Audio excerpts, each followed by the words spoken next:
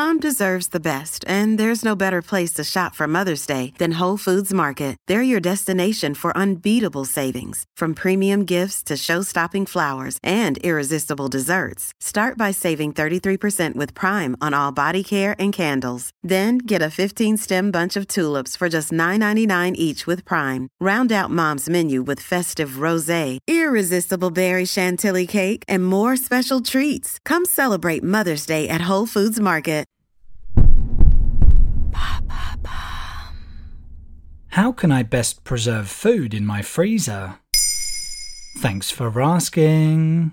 With the warmer weather that summer brings, it's especially important to be aware of the best techniques for freezing food before it goes bad. This ensures food safety and minimizes waste. Furthermore, proper freezing techniques help preserve the taste, texture, and nutritional value of the food. You might think it's as simple as bunging something in the freezer and leaving it there for as long as you want, but actually there are a number of finer points to bear in mind, which many people are unaware of. Fear not though, as usual we've got you covered. Get ready to beat the heat and become a food freezing expert. Let's jump right in. Is it okay to freeze something that has already thawed? When food thaws, bacteria can start to multiply. Then refreezing it can lead to further bacterial growth and potential foodborne illnesses. Additionally, the freezing and thawing process can affect the texture, taste, and quality of food, resulting in a less desirable eating experience. To ensure food safety and maintain optimal quality, it's best to only freeze food items that have not been previously thawed. There is a workaround solution though if you have thawed food and want to freeze it. You can cook it first and then freeze the cooked product. Even in that case though, you should still consume it promptly afterwards.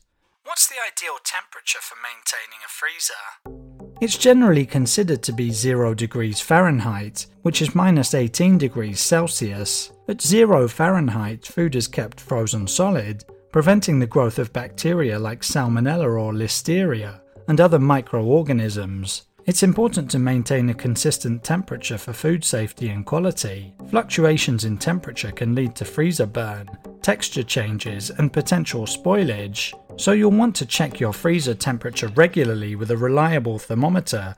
Are there any food items that are not suitable for freezing?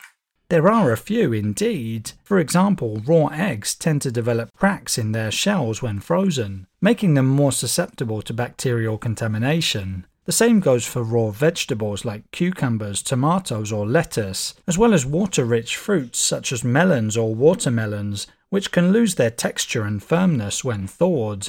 When it comes to these particular foods, the concern lies more in their quality rather than immediate health risks. For instance, dairy products like yogurt or soft cheeses might become grainy in texture when thawed after freezing.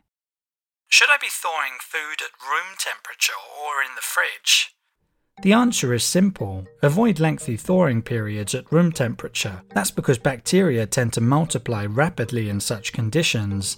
It's better to opt for thawing in the refrigerator, using the defrost mode on a microwave, or through cooking. Additionally, once your food is thawed, it's advisable to consume it within 3 days. Lastly, one important rule is to defrost your appliance at least once a year. The accumulation of frost occurs when ambient air infiltrates the freezer and freezes in its coldest parts.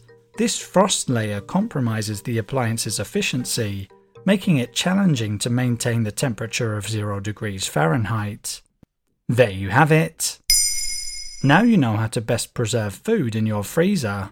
In under 3 minutes, we answer your questions and help you understand the true meaning behind the trends, concepts, and acronyms that are making headlines. Listen along and you will really know for sure.